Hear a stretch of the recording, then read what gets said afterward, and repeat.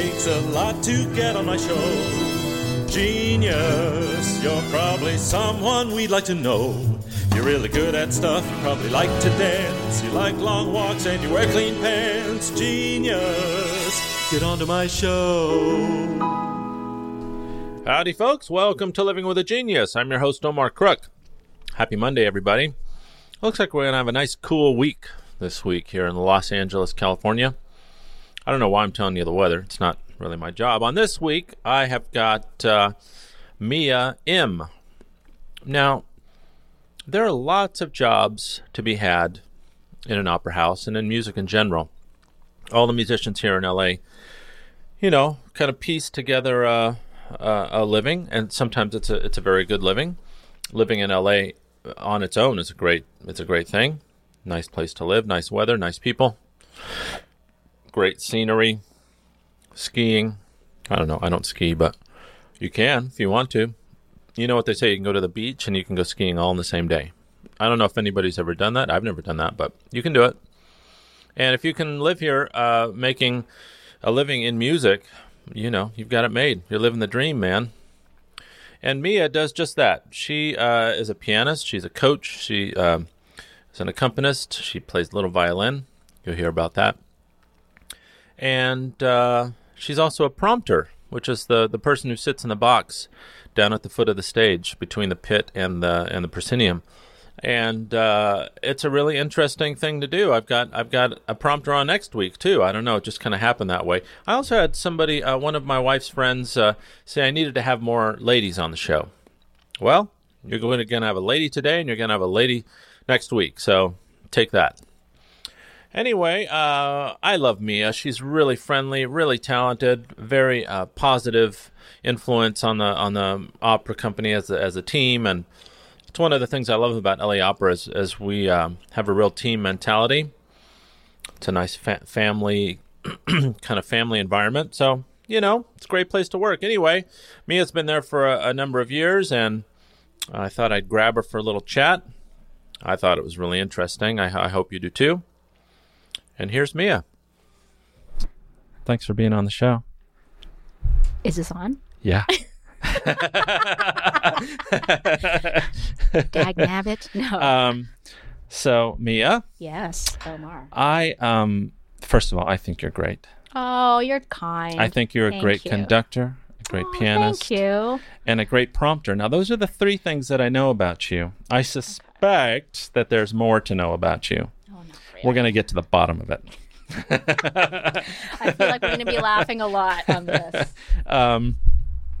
So, I was thinking about this episode, and it turns out, so I've got some colleagues. Hila Plitman did she's one of my best friends in the whole world. This is a soprano named Hila Plitman that just did a master class at Riverside City College. Mm-hmm. And I had her on the podcast a year ago. And it turns out, and Rebecca Tomlinson has a choir there as well. Oh, okay. She's a choir director there. It turns out they all listen to the podcast. Oh, I listen to the podcast, yeah. Well, it seems like, I'm going to turn you up because I see that you're going to, okay. It seems like a lot of students listen to it. So I was thinking about this episode, and I realized that there's so many ways to make a living in music, which we're not really taught in music school, about all the different avenues there are. Mm-hmm. to make a living doing nothing but music. And it's, especially in LA, it's a real trick. Mm-hmm. It's really hard to do. So I know you as a rehearsal conductor, as a sometimes pianist, and right now you're a prompter. Right, for Tosca. For Tosca. Yes. Now, tell us about what that is. What is a prompter, and where do you sit, and how do you do your job? Well, I think the role of a prompter is someone who is essentially a second conductor. Mm-hmm.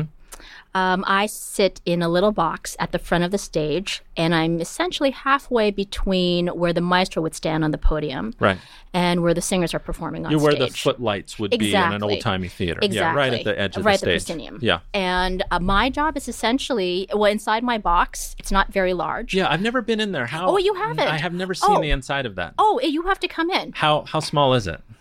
I want to say it's probably about 2 feet. It really, how big is this? I really don't have a lot of room. So maybe 3 feet. 3 feet across. let's Really, say. this is 3 feet and probably no more than 12 to 16 inches tall. And do you get to it through stairs or a ladder or I like a get through pulley it- system? Well, I have one stair Yeah. that there's only one stair that gets me into the box, and then I have a button that raises my seat up and down. Are you serious? I do. However, the thing is, though, because I'm a vertically challenged person Okay. at 5'2", Yeah. and so at the second intermission, or at the top of Act 3 in Tosca, I go backstage to conduct the Shepherd Boy. Right. But as you know, the music at the beginning of Act 3 is so quiet Mm-hmm. that I found that when I'm leaving Act 2, I actually don't lower the seat. So You jimmy your way down? I do. Oh And then God. I jimmy my way back up. And so I'm sometimes thinking, I got to make sure I'm wearing the right length dress. I don't want to be, Sure. Yeah. but Giving it's, a show, yeah. giving a show to the double basses. Right. But that's what I Their do. double basses are a bunch of pervs too. They're probably looking for that. So really? can you see it from the pit? Mm-hmm. Can you, if you look towards the stage, can we see you? Like when I'm singing in the pit, I've never noticed. No, because there's a curtain that's on the side of the box. So on the other side is basically a flat wooden panel, and then in the opening on the other side are 2 curtains, and then inside my box I have 2 video monitors. Right. Now we can only see one from the stage. Oh, maybe there's one on either side of you, there's aren't there? one, Oh, yeah, covered, right. So I have two video monitors, Right. and at times when, depending on what the show is, I've asked for audio monitors as well. And sometimes, and there is a speaker that's underneath located, but it's not turned on for Tosca. And that they're miking the pit for you? Yes. I see. But when I'm backstage conducting the Shepherd Boy, and in that scene, it's quite quiet. So I actually go on headset. So I have the actual live feed of the orchestra coming in to my headset. And then I also have the speaker. Yeah. And I've noticed that backstage, a lot of the monitors are like a 16th note behind. Yes. Generally. Mm-hmm. And when you're backstage, on top of it, you have to conduct ahead Yes. to get the sound out at the right time. Yeah. It's always tricky. I mean, being a backstage conductor can be very difficult at times, especially in just about synchronizing with the pit. And, you know, at every rehearsal, you're always waiting for your name to be called over the loudspeaker, and you have to do that walk of shame. Right. And walk out to the front of the house and say, "Yes, maestro." Okay. Try it again. Okay, maestro. And then you... Well, and you don't have all night to make up mistakes. I mean, it's No. a one-shot deal. No, It's it like really these is. like bit rolls and small rolls. You go out and that if you do that wrong, you're done. Yes. Like there's no coming back. No, it's totally true. Yeah. Okay, besides conduct, well, first of all, let me go back because this prompter thing is really interesting. I've never had a prompter on the show. You're our first prompter. Oh, really? Yeah. Oh. So how were you asked to be the prompter? I was asked this was several years ago. Oh, for Tosca or just in general? Just in general, because I noticed that we have different prompters for different shows, and that's my next question. But let's talk about how you became the prompter for this and that. It was sort of by accident. I was invited by James to come for Don Giovanni. It was in 2012, and Yeah. he asked me if I was interested in prompting. And at the time, I was living in Chicago, and I was doing some work with the Lyric Opera of Chicago. And I thought, well, it's sort of, that would be something interesting. You know, I'm always curious. I always want to learn something that I'm not familiar with. Yeah. And I thought, okay, I'm going to do this. And I asked my colleague at in Chicago, her name is Susan Hult, and she's the prompter at Chicago Lyric. And we had some Skype conversations. And I asked her, I said, so as you're asking me, how do you prompt? Right. And I asked her, and she said, well, it's far more simple than one would assume, in the sense that if you have singers and performers who know what they're doing, Sure. it's easy. Okay. It's easy Well, to stay out of their way, well, right? sure. And you're hoping for that's the best case scenario. Right. But but her advice to me was, because I had never done it before, and her advice was just go up to everybody and ask them what they need from you. What spots are tricky for them? Exactly. And also through the rehearsal process, you see start to get a sense of where's a moment where someone really needs you. Yeah. And also, and it's a very intuitive, what's the word? Intuitive Process. process. Yeah. You know, and I think part of that also comes from, when I'm at the piano playing for singers, and when you know that a singer's about to run out of air, so then you just surreptitiously push them along, and they have no idea how they made it through the phrase, but they do. Right. And just sort of that maneuvering. Right. Knowing where they're going to be fishing for words. Exactly. Yeah. And knowing how to breathe so you can invite them in, so Sure. they know when to come in. And that's essentially, that was sort of the advice that she told me. She said, just go around and ask what people want. And why do we have different prompters for different shows? Is it just a matter of what people know the best? I think so, yeah. And I think, and also familiarity. Some people are comfortable or have an established relationship with certain prompters. And I think that's sort of what it comes down to. And repertoire, I would imagine some people know other repertoire better than others. And, exactly. If you're an expert in Puccini, you're probably going to be prompting our Puccini shows. Exactly. Yeah. And scheduling too. Yeah. Which is just on a very basic level, just logistics. Right. So you obviously didn't start as a prompter. Where did you start? First of all, were you, I ask this almost of all my guests, were you musical as a child? Were your parents musicians? My parents were not musicians. Uh-huh. My mom was a nurse, and my dad was an electrical engineer. Okay. And I grew up in Canada. Whereabouts? I was born in Winnipeg, and then I moved to Toronto when I was 6. I love Toronto. Oh, I love it too. Yeah, it's a great town. And I grew up there, and I went off to college. Where did you? I did my undergrad and my master's degree at the University of Michigan. Oh, great. Great school. Yeah, it was a wonderful school. And did you start playing the piano when you were, how old were you? Was that first of all, was that your primary instrument? Was that your first instrument? Yes. Piano. Okay. Yes, piano was my first instrument. I remember being about 3 years old, and I went to the piano and I played Heart and Soul. And then my brother played the piano. I mean, what Asian kid doesn't play an instrument? Oh, come on. Or at least Okay. 2. No. Okay. All right. No, but and so my sister played, my brother played. My parents loved music. My dad especially. Yeah. What did you listen to around the house? Korean folk songs. Seriously? Korean folk songs. I mean, I was sort of. I didn't really listen to a lot of opera, although I do remember the first opera I ever saw. I think it was Zeffirelli's Bohème with Sure. He Young Hong and Carreras, right? And I was maybe 8 or 9 years old, and I remember watching that sitting in my parents' bed, and I thought, wow, that's really beautiful music. Huh. And then I remember being a teenager, and I went to see Tito at the CUC, and I fell asleep. Yeah. Well, yeah. But then I always had music throughout my life, and I took lessons officially when I was 8 years old. Okay. And my son is going to be 5 in January, and we have a nice piano in the house, and he plunks around on it. But Really? he doesn't play Heart and Soul. I mean, I don't know if he shows any aptitude. I don't know how important that is at that age. I'm not sure. I think if children if they're able to, sit for 10 or 15 minutes and just focus, I think that in itself represents a certain level of Like aptitude. an aptitude and curiosity. Yeah, he doesn't have that. learn. No. Oh, but he could develop it. He could develop it. Yeah. Easily, Yeah. I mean, but I think it's so important to have music around the house. Sure. And that's what I remember. We always had music. Now, did you want to be a concert pianist? Did you want to be a collaborative pianist? When did you decide what to do? I decided when I was in college. Oh, you did? Yeah, I was in high school, and I took violin lessons. My dad forced me to take violin lessons. How did you like that? Oh, I didn't like it at all. Really? I wasn't disciplined enough. I didn't realize that, first of all, I didn't have enough time once I got to college, because I went to school for piano and violin. Oh. But as soon as I got to university, I said, I'm not. I mean, there are kids that are Dad's way not within better earshot than me. anymore, yeah. Right. I mean, but when I was growing up, I think having theory classes, and especially as a pianist, and just the ability to be able to read several different lines at one time, your musical experience is a little bit more thorough, perhaps, than someone who's just learning a single instrument. Sure.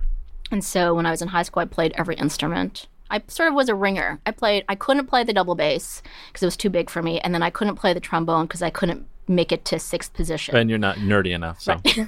But I played the French horn, I played the trumpet. All the hard stuff. I played the euphonium, which I loved. So you really just showed an early aptitude generally for music. And the high school that you went to obviously had some kind of a structure that supported that kind of endeavor. They did. They had a really rich musical curriculum. Was it an arts high school or was No, it just a public high school? Yeah, it was just public high school. I did go to Catholic school. I'm not Catholic, but I went to a Catholic school in downtown Toronto, which is where my parents lived. And they had a band and they had an orchestra. Wow. You're very quick to say you're not Catholic. Oh. I'm not Catholic either. Okay. No, I'm not. No, I'm not Catholic. Why are you looking at me like that? Do you have any religious affiliation at all? I don't. No, me neither. No. I think when we die, we just kind of rot in the ground. Oh, perhaps. Yeah. I mean, the stuff that makes us up goes on, obviously. Right, if you believe that matter's fixed, which I do, which science kind of dictates that at least now. Right. So we're all eternal that way. Exactly. I wonder what happens to the Mia though, like the voice in your head, and the person. What happens? Like the spirit. What happens to that? I hope that in sort of this metaphysical way, it's sort of part of it has to do with my philosophy in how I live my life. Mm-hmm. I feel. I mean, everyone says they're really grateful and for what they have. And what they, but my Rolex. I'm so grateful for my Rolex. As I put it away. But I think that. But I'm sure you don't do that on Facebook. You probably don't take a picture of your watch. I'm so grateful. No. You know what I mean? Like we all know people like that. It's just ridiculous. Well, no, but I sit false there and gratitude. I think right. But it really But I think my day-to-day way of living and the way I interact with people, whether it be just in terms of personality and relationships, or it is through music, that I feel like my spirit gets carried on in the way I try to live my life in a generous way towards others. Sure. Well, I'll be honest, that's one of the reasons I wanted to have you on, just because I like you. Oh, thank you. I mean, you're really a very, just on paper, you're a very good colleague. I always feel safe when I'm singing with you. Thank then you. Around the halls, it's not like high school where you hang out on the weekends and then in the halls you don't even look at each other. You're always very friendly to everybody. Well, I think that's something that I was brought up with. I was surrounded by parents who were very kind, well-educated, compassionate, very empathetic, and I think it's important to be aware and establish relationships with people that you work with, that you see on a daily basis. Connection is something that's very important to me. Sure.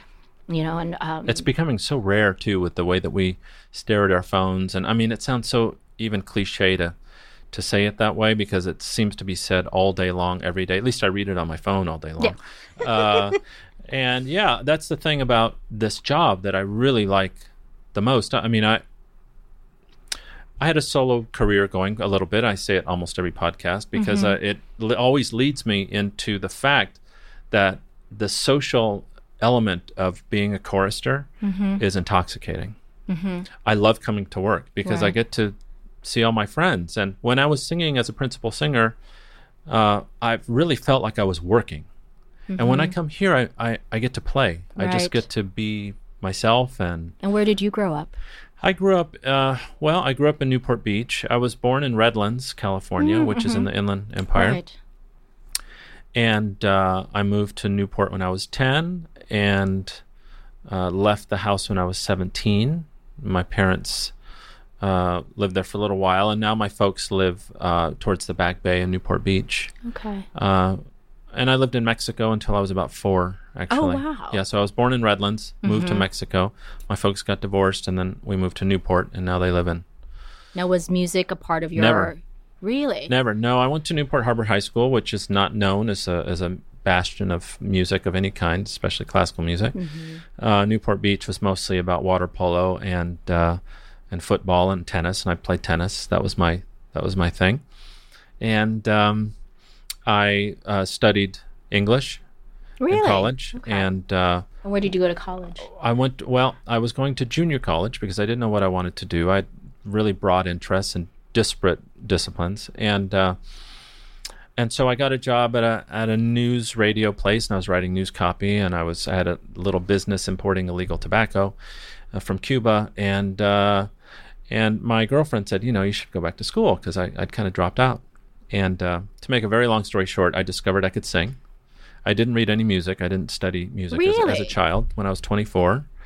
And Because remember I told you I came up to you after you sang for Grant. Right. And it was just so fascinating to me just to hear everybody in the chorus sing. Yeah. Because I'd never really heard you sing outside of the chorus. And then I said, you have a fantastic voice. That's really sweet. It was just a talent that I came across. Really. I mean, just accidentally, purely accidental. And then who encouraged you? So I was at Santa Monica College, and I hadn't matriculated. I tried to get into a science class, which was closed. And I don't plan for anything, and I used to be even worse than I am about being organized. And I didn't have any backup, so I opened the catalog and I took a singing class, like group voice class. Oh my gosh. And at the end of the semester, Sue Ann Pinner was her name. She said, do you have a suit? I said, yeah. I had sung 3 or 4 songs throughout the course of the semester. I said, yeah. What are you doing on Thursday at 2:30? Nothing? Okay, put on a suit. Come and bring your 2 or 3 songs. And I was 15 minutes late to an audition for which they were hearing no one else. It was just you? It was just me. And it was a panel of people. And I came in breathless because I literally ran from the parking lot. And how old were you? 24, 25. Oh my gosh. And sang a couple songs. And then I ended up getting a scholarship through the state of California. That's fantastic. And then I just auditioned for all the universities, and I chose Cal State Fullerton because I really liked the music program, one of the best. They have a really, really good program. And I didn't take it seriously. I didn't want to go away. I'd been accepted to lots of schools, and I just still thought it was kind of a joke, like kind of a goof, you know, just a way to show off. And, right. And so I went to Fullerton and discovered what real study was and how to do all these things. So and you had to take theory classes. Yeah. Yeah. Everybody at Santa Monica College rallied around me. I took private lessons, and everybody tried to get me up to speed and ready for auditions for the bigger schools. And they did a good job. And I've been singing professionally. Wonderful. Yeah. And I've sung all over the world and done all sorts of things. And do you teach? I don't. No, I don't. I've thought about it. Do you teach? I see what you're doing, by the way, and I don't appreciate it.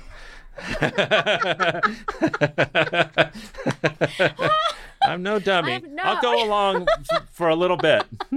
Well, no, because I'm sure your listeners are very curious about you. Oh, I don't know. I know they know your story during, some of your introductions. Yeah. But I think it's very fascinating to sort of turn the tables a little bit. Well, I appreciate that. And, one of the things that I do know for sure is that there are a million ways to skin a cat. And that's one of the reasons I wanted to talk to you, is that I took a very colorful route to get where I am.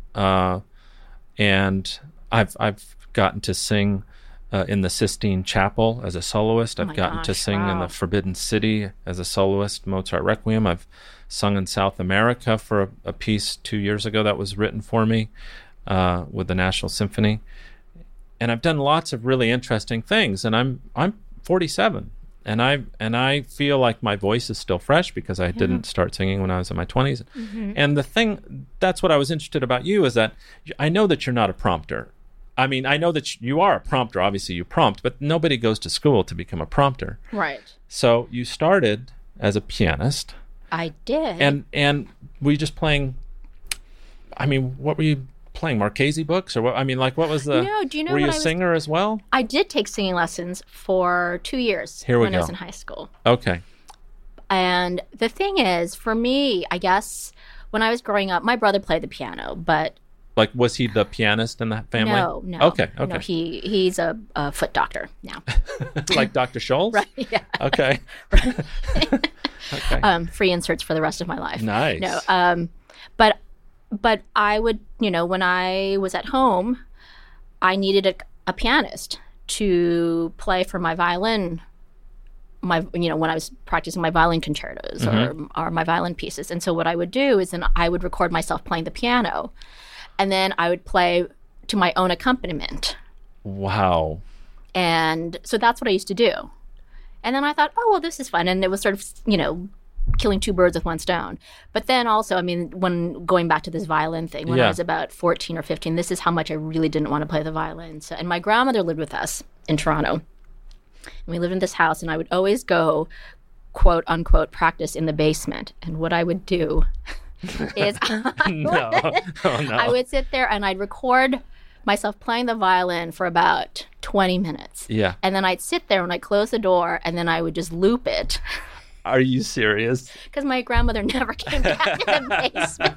So I sit there for about an hour and a half, and I'm just, reading Tiger Beat or 16 magazine, and then I'd just be playing, play, rewind, play, rewind. Oh, my God. Okay, so you went to Michigan and you dropped the violin. I dropped the violin, and when I was a freshman, I was always playing for all of my friends who were instrumentalists or singers. Okay. I charged $12 an hour for a coaching, or essentially we'll talk a rehearsal. Later. Okay. And then when I was in my junior year, a couple of my professors came up to me and they said, Mia, you should go speak to Professor Katz, Martin Katz, who taught there. Mm-hmm. And I said, I don't know who that is. And they said, well, go up to him and ask him. This was in the fall of my junior year, right around December. Now, your official degree, your stated degree at the time was just piano? Was it collaborative piano, or was it No, I received a Bachelor of Musical Arts degree because at the time I couldn't decide what I wanted to do. So that afforded me an opportunity to take a bunch of other non-music related classes. Mm-hmm. So I minored in Italian. So you hadn't decided to become a professional musician at the time? No, I knew it was what I was decent at and what I thought I would have the most success at. I thought about medicine. I thought about going into any sort of caretaking, caregiving type of role or profession, but I was pretty squeamish. So I thought, well, that's not going to work. Right. But I knew that I wanted to do something that had to involve other people. I didn't want to be a solo pianist. Do you find the practice difficult? As a soloist? Yeah, is that one of the things that discouraged you? Mm-hmm. And like it's so I like solitary. It is, and I enjoy the interaction. I think there's something really magical and special in being able to make music with someone else and have it feel very spontaneous and be really in tune with that other person. Yeah, and suddenly that moment when you're fluent in each other's language, exactly, and you're having this conversation that becomes effortless. That's what without people words, describe as being in the zone. It really is. I mean, it's like magic. It is. It truly is, and there's no feeling like that. I mean, you really can't capture that any other way. And so, so I played for all of my friends. And then I went up to Professor Katz and I said, hi, Professor Katz. I said, my name is Mia M. and I am a pianist. And I was told to see if I could take lessons with you. And he looked at me and he said, I don't take undergrads. And then he turned around and he walked off. That was it? And I went, okay. But then he heard me play at the concerto competition. I played a Mozart piano concerto. And then he came up to me afterwards and he said, do you have other music with you? And I said, yes. I said, I'm working on some Barber songs. I said, I have a Beethoven violin sonata. And he said, well, come up to my studio and let me hear you play. So I went up to his studio and I played for him. Yeah. And then he sat there and he took a moment. He said, okay, I will take you at the beginning of your senior year. And then once again, and usually, people who know me know that I'm not a very aggressive person. And I said, well, don't you have room in January to take me? And had I known who he was, I never would have ever done that. Right. And he looked at me and he said, well, it's going to be a lot of hard work. Do you think you can handle it? And I said, yeah. I can. I said, and it was a moment in my life, in my junior year, and I thought, I'm ready for this. And that's when I realized, I think that was the pivotal moment and I didn't feel, people talk about luck all the time, and I don't necessarily think of opportunities like that, such as luck. I really think it's when you're ready for that opportunity to meet you, and you're ready. Sure. And so it's sort of a combination of those two coming together. Right. Yeah. What's that famous saying? Luck is a combination of preparation and an opportunity. Yeah, exactly. And that's exactly how I felt, because I had worked really, really hard. I mean, and I was surrounded by really incredible colleagues, friends, who were, willing to stay in the practice room 7-8 hours a day. If you got into a good practice room, Yeah. If you got into a good practice room, staying in that room was better than going to the cafeteria to have dinner. Wow. And we would stay. I mean, and so I had 2 lessons a week. I had a solo lesson and I had a collaborative lesson. And I mean, I was literally the youngest by several years and I had a fantastic group of doctoral students and maybe a couple of master's students. And all I wanted to do was just learn and take everything in and absorb everything. But, we had master classes, or our studio class was Saturday morning at 10:30 every week. Oh my God. So, we were the first people at the school practicing. We were the last people to leave. Right.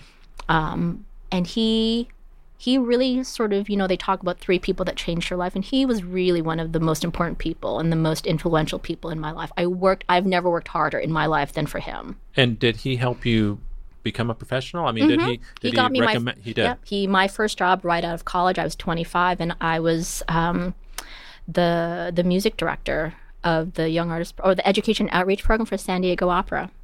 Oh wow! I was there in '99. I may have auditioned for them around that same time. Oh, as really? a matter of fact, yeah. Oh, yeah, it's funny. Okay, so let me track this. From Michigan, were you gigging at all in college, or were you just studying? You didn't have a job outside of college? No. Okay, so from there you went directly to head up the program for the young artists. I did. The only music festival I did at the time was Music Academy of the West.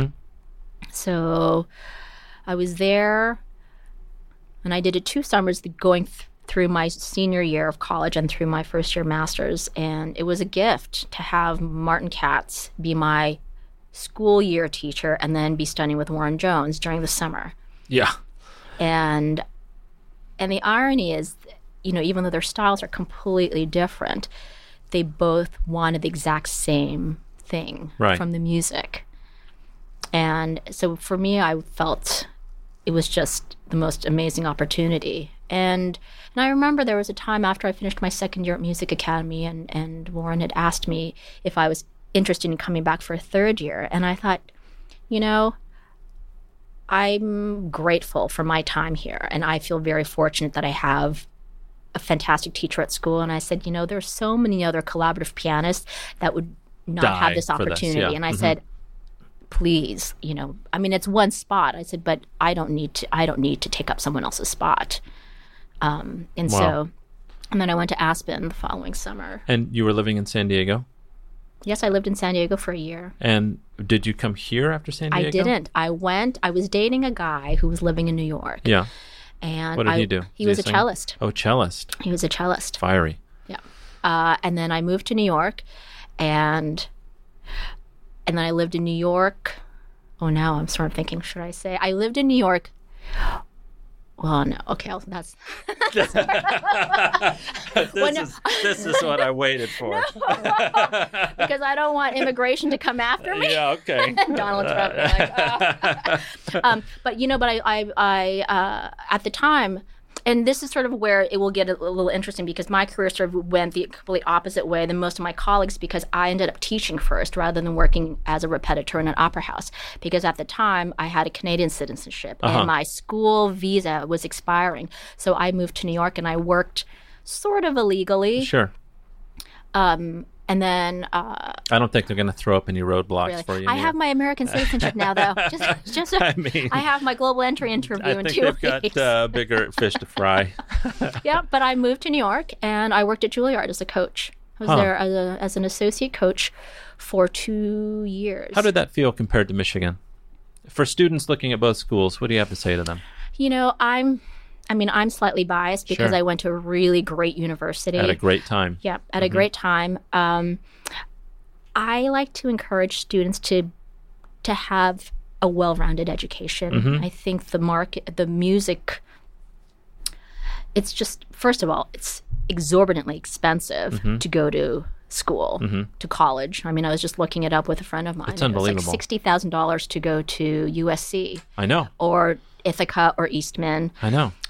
We're looking at schools for my 4-year-old. They want $27,000 a year for a 4-year-old for pre-K. Oh my gosh. Yeah. And then it goes to 33 when they start to get their Right. feet under them. Right. No, I just think unbelievable. it's sort of, I would encourage anybody that's 18 or 19 to go to a regular university. Right.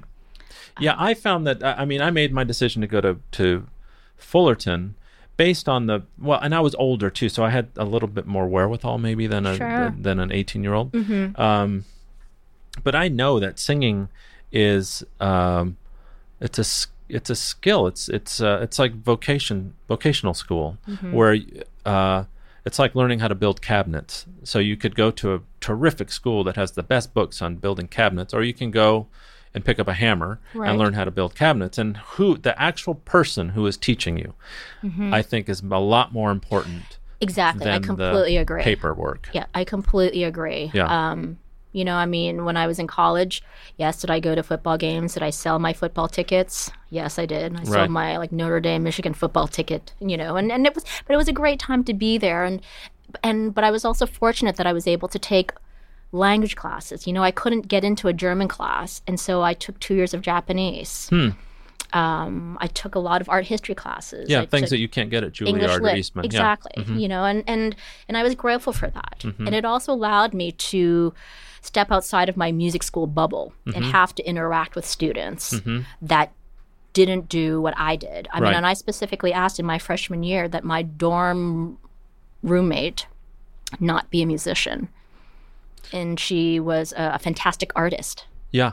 Well, I find that kind of education, especially a liberal arts education, gives you context when it comes to music. I had this tremendous 20th century techniques teacher at Cal State Fullerton, Lloyd Rogers, who just passed away, rest his soul. And he used to give these lessons, which were only about a third of them was about the music. The rest of it was what was happening in history, what had come before it, how this piece influenced what came next, and Right. how history and the events of the time shaped the music. That's what I love about this is really a tangent, but I remember being in Chicago going through the fine arts, the Chicago Fine Arts Museum, The Art what's it called? the Art Institute. Yeah. Yes. I And they used to had be this a membership. audio tour, and all the music related to the paintings and the time of the paintings. And Right. so you'd be listening to Debussy, looking at the Right. Impressionist paintings, and I think that that's easy to miss without a well-rounded education. I Actually, completely agree. and you don't get to really experience the full beauty of what you're doing without knowing where it came from and why Right. it is. Well, I lived in London. I'm jumping way ahead. I lived in London for the past 3 years. I just moved back to the States. Oh, it's been about 4 years ago. Really? Yeah, I lived in London. So give me really quick. You went from San Diego to New York. To Juilliard, yes. I was working there for 2 years. Yeah. And then I went and I taught at the University of Maryland. Oh, I was the music director of their graduate opera program for 5 years. oh my God. Yes. And then from there, I went to the University of Toronto, and then I was principal coach and conductor of the opera school. And then I was there for 4 years, and it was a tenure track position. But How's then it possible? You're like, what, 17 years old? I'm just a little bit younger I than mean, you it's are. crazy. A whopping 25. No. No, I'm 43. That's incredible. Yeah. And You look so- like you're 23, Oh, you're kind. It's the Asian genes. I guess.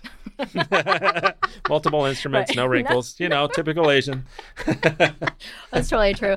No, and then I lived, and at the time, my ex-husband, soon-to-be ex-husband, he moved. We were living in Chicago, and I was moving back and forth between Toronto and Chicago, and then he got a job in London, and so we moved to London. So I was living in London for 3 years, Wow. and this whole principle of understanding where the music actually comes from. We would take holidays Jeez, yeah. in just out in the British countryside, and then you go, yeah, those Butterworth songs, the Britain, it all makes sense now. I know, right? And you can't describe that Nope. unless you actually see it, or driving I through know. France. It's true. It's Or standing in St. Mark's and you're like, oh, Exactly. this is how Gabriele right, did this. right, Yeah. Oh, and this it makes all sense. makes sense Yeah. at that moment. Yeah. But until then, I thought, oh, okay, rolling hills, okay, green pastures and sheep wandering, okay. Yeah. Until you witness it and you experience it. I find that true about a lot of things. Like, there are a few things that have not disappointed me when I've experienced them. Goya's black paintings. Oh, okay. Yeah, Yeah. that's what that is. I see that. standing on the Great Wall of China, I was like, Oh gosh, that's one of my things. I would love to do that. wow. Like it does not disappoint. It's just, well, this wall just goes on forever until you Right. can't see it anymore. And you Right. think, wow, this was built a long time ago. Right. And they did this. Like, Well, I'm you- standing on this thing. I was sitting there driving back today in the car, and I thought, gosh, I mean, you make this reference to this incredible, seventh wonder of the world. I'm thinking, oh gosh, I wonder how long it took to build these highways. I wonder how know. long it takes to build the 405. It's the same thing, though. I mean, it's a massive. It's epic. It is epic. It's No. epic I mean, construction. I feel the same way. I felt that way going to Venice, and you know that all the buildings are in the water. Like, Oh, right. like you know it. Right. It's Right. And then you get there and you're like, holy shit! All the buildings go into the water. Like, is it sinking now? Is it sinking now? This really is what it is. I mean, it's you just can't It's prepare for it. mind-blowing. Okay, so then, what were you doing in London exactly? Were you just gigging, or did you ended up. you followed your husband at Yes, the time? I did, and it was difficult. It was sort of, how do I say it? I felt like I had such a strong footing in the musical community in America Sure. that I was a bit terrified to leave because, As a as tag you know- as a tag along in a right, way. Yeah. and also, as you know, when you're given an opportunity and you turn it down, there's always that fear that job won't be there anymore. People will forget who you are because you have all these young singers, all these young pianists who are coming up behind you who can easily take over your position. And I gave up a tenure track position at the University of Toronto. And What was unless that like? I mean, that must have been a hard choice. it yeah? was a hard choice, but you do things for love, and Yeah. and your mindset is different. And I thought, well, I also thought it was going to be a wonderful opportunity. Who gets to go live in London and have Right. someone's company pay for everything? Right. So it was a real. Oh, what field was your husband in? he was a director of a trading group for a hedge fund. not in music. No, not in music, see. which sort of became more problematic later on. I see. And So that's- you lived in Soho. Where did you? Where We did you lived end in up? Chelsea? Mayfair. Oh, Mayfair. Uh-huh. We lived in Mayfair. You know where the Apple Store is? Sure. We lived right around the corner from the Apple Store. Okay. So you're living it up. Yeah, we were living it up, and then we moved to Camden, which was great. Lots of cows. Lots. Are there cows in Camden? No. No. What is that? Camden is where the big music. It's where all the major rock bands came out of. It's next to Regent's Park. Okay, and sure. the Camden Market. Sure, and then, sure. And so we and then Hampstead. It was just sort of which is a primarily American. There were lots of Enclave, Americans. Yes, enclave in Hampstead, and it was fantastic. I mean, I really enjoyed my time there. I felt a little isolated to a certain degree, only because that musical community is actually quite small as well. And I think to be an outsider was it was not always easy. Although I worked at Covent Garden, I worked with the young artists there. I taught and I coached at the Royal College of Music, and I conducted scenes, and so but it wasn't as extensive Sure. as it would have been if I had remained in the U.S. Sure.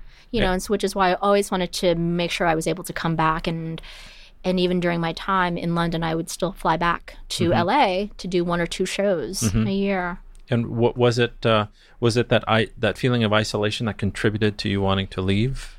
Was that? I think it was just a sort of because London's a London's great fantastic. place. I mean, and I traveled everywhere. It was so easy to just hop on the train, right? That's the beauty of it. Yeah. Who can say that they can get to Paris or Belgium or Amsterdam on the train in 2 to 4 hours?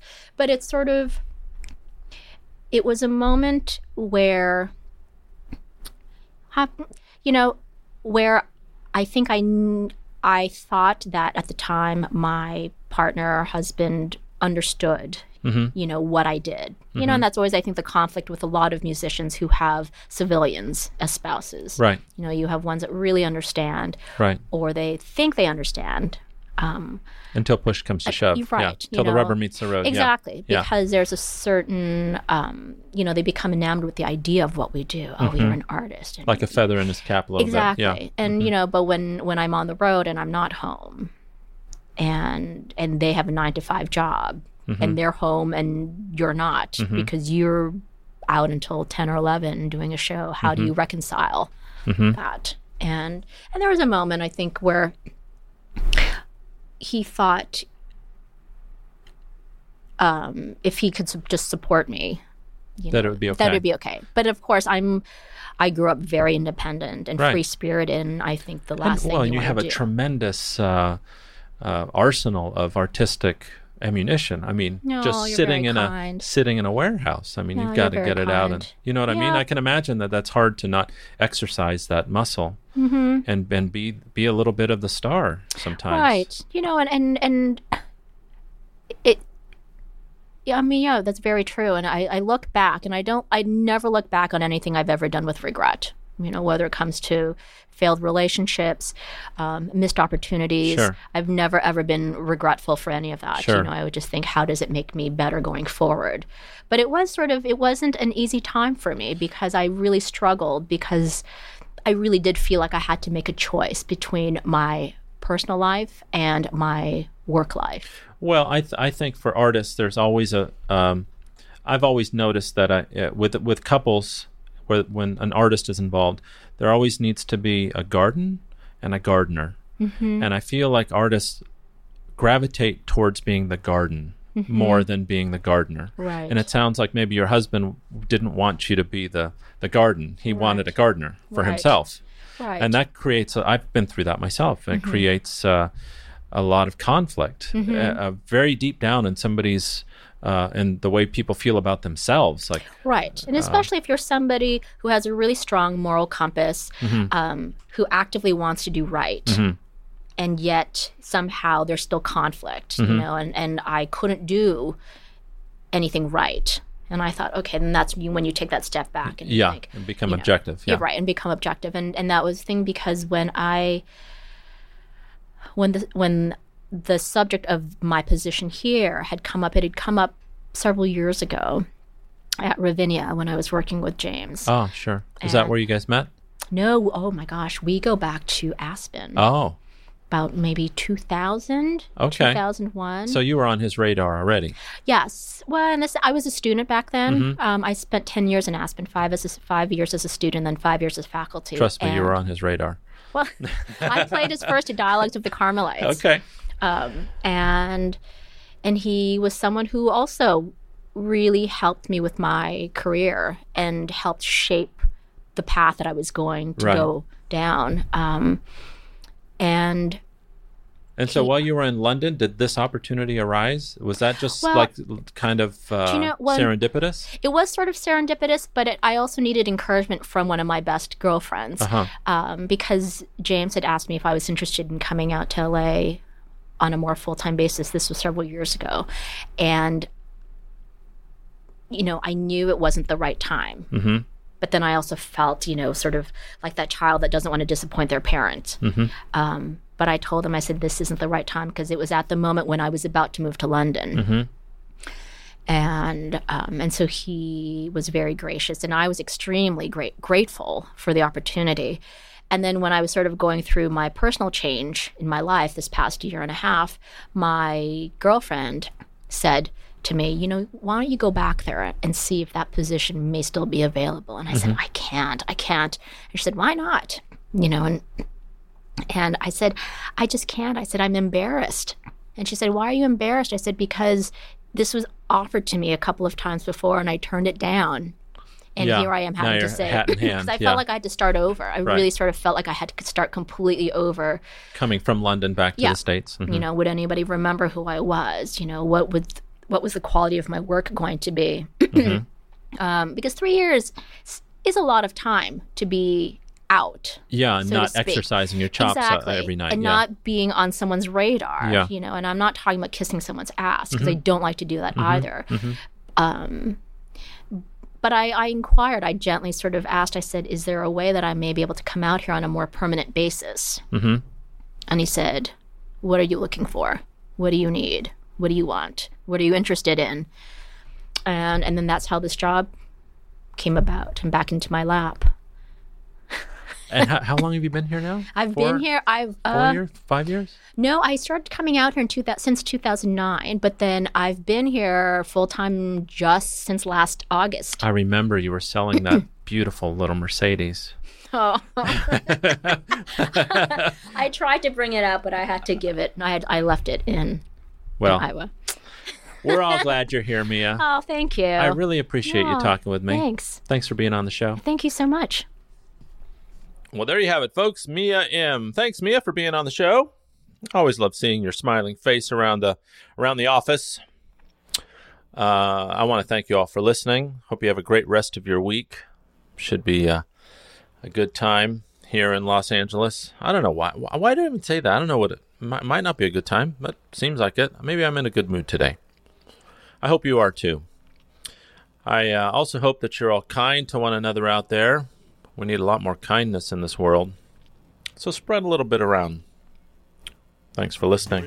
Until next time. You like to dance, you like long walks, and you wear clean pants. Genius. Get onto my show.